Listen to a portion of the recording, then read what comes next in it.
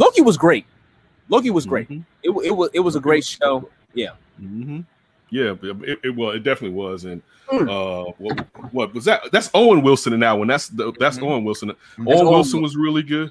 Owen Wilson was really good, and yeah, really that was. Listen, it was close to WandaVision, but I think WandaVision just had a little bit more special to it. How it just brought all that culture and Americana and stuff into it. That's my only hesitancy when talking about it. But everybody I talked to has been like, no, Loki, and I'm like, I just feel like it's WandaVision. Most people are going Loki. Wow. Most people are going Loki. I feel like B Pope after like episode 1 or 2 was like Loki had Loki over WandaVision. I was like, well, damn, right?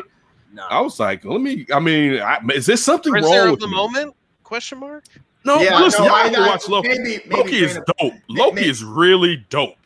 But it might be one of those things for those people that are saying that Loki's better, like Brian was saying. Like, it's just because it's the freshest, and we're not thinking about it in the context of how we're going to feel about both of these shows in 8 months. Both of these shows in 8 months. How old is Brandon? That's what I was about to say. I think it's. I don't think so. I think how young they are, like how we were telling Tony, like, dude, WandaVision is dope. But again, Jason, you saying you're 33. They didn't grow up watching the reruns of those shows. There's like a cutoff, like right about 1990.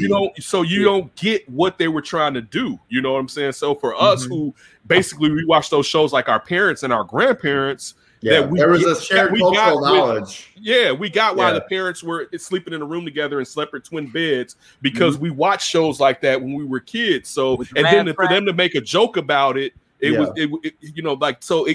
kind of got it. If you didn't grow up with that, it's not necessarily the same.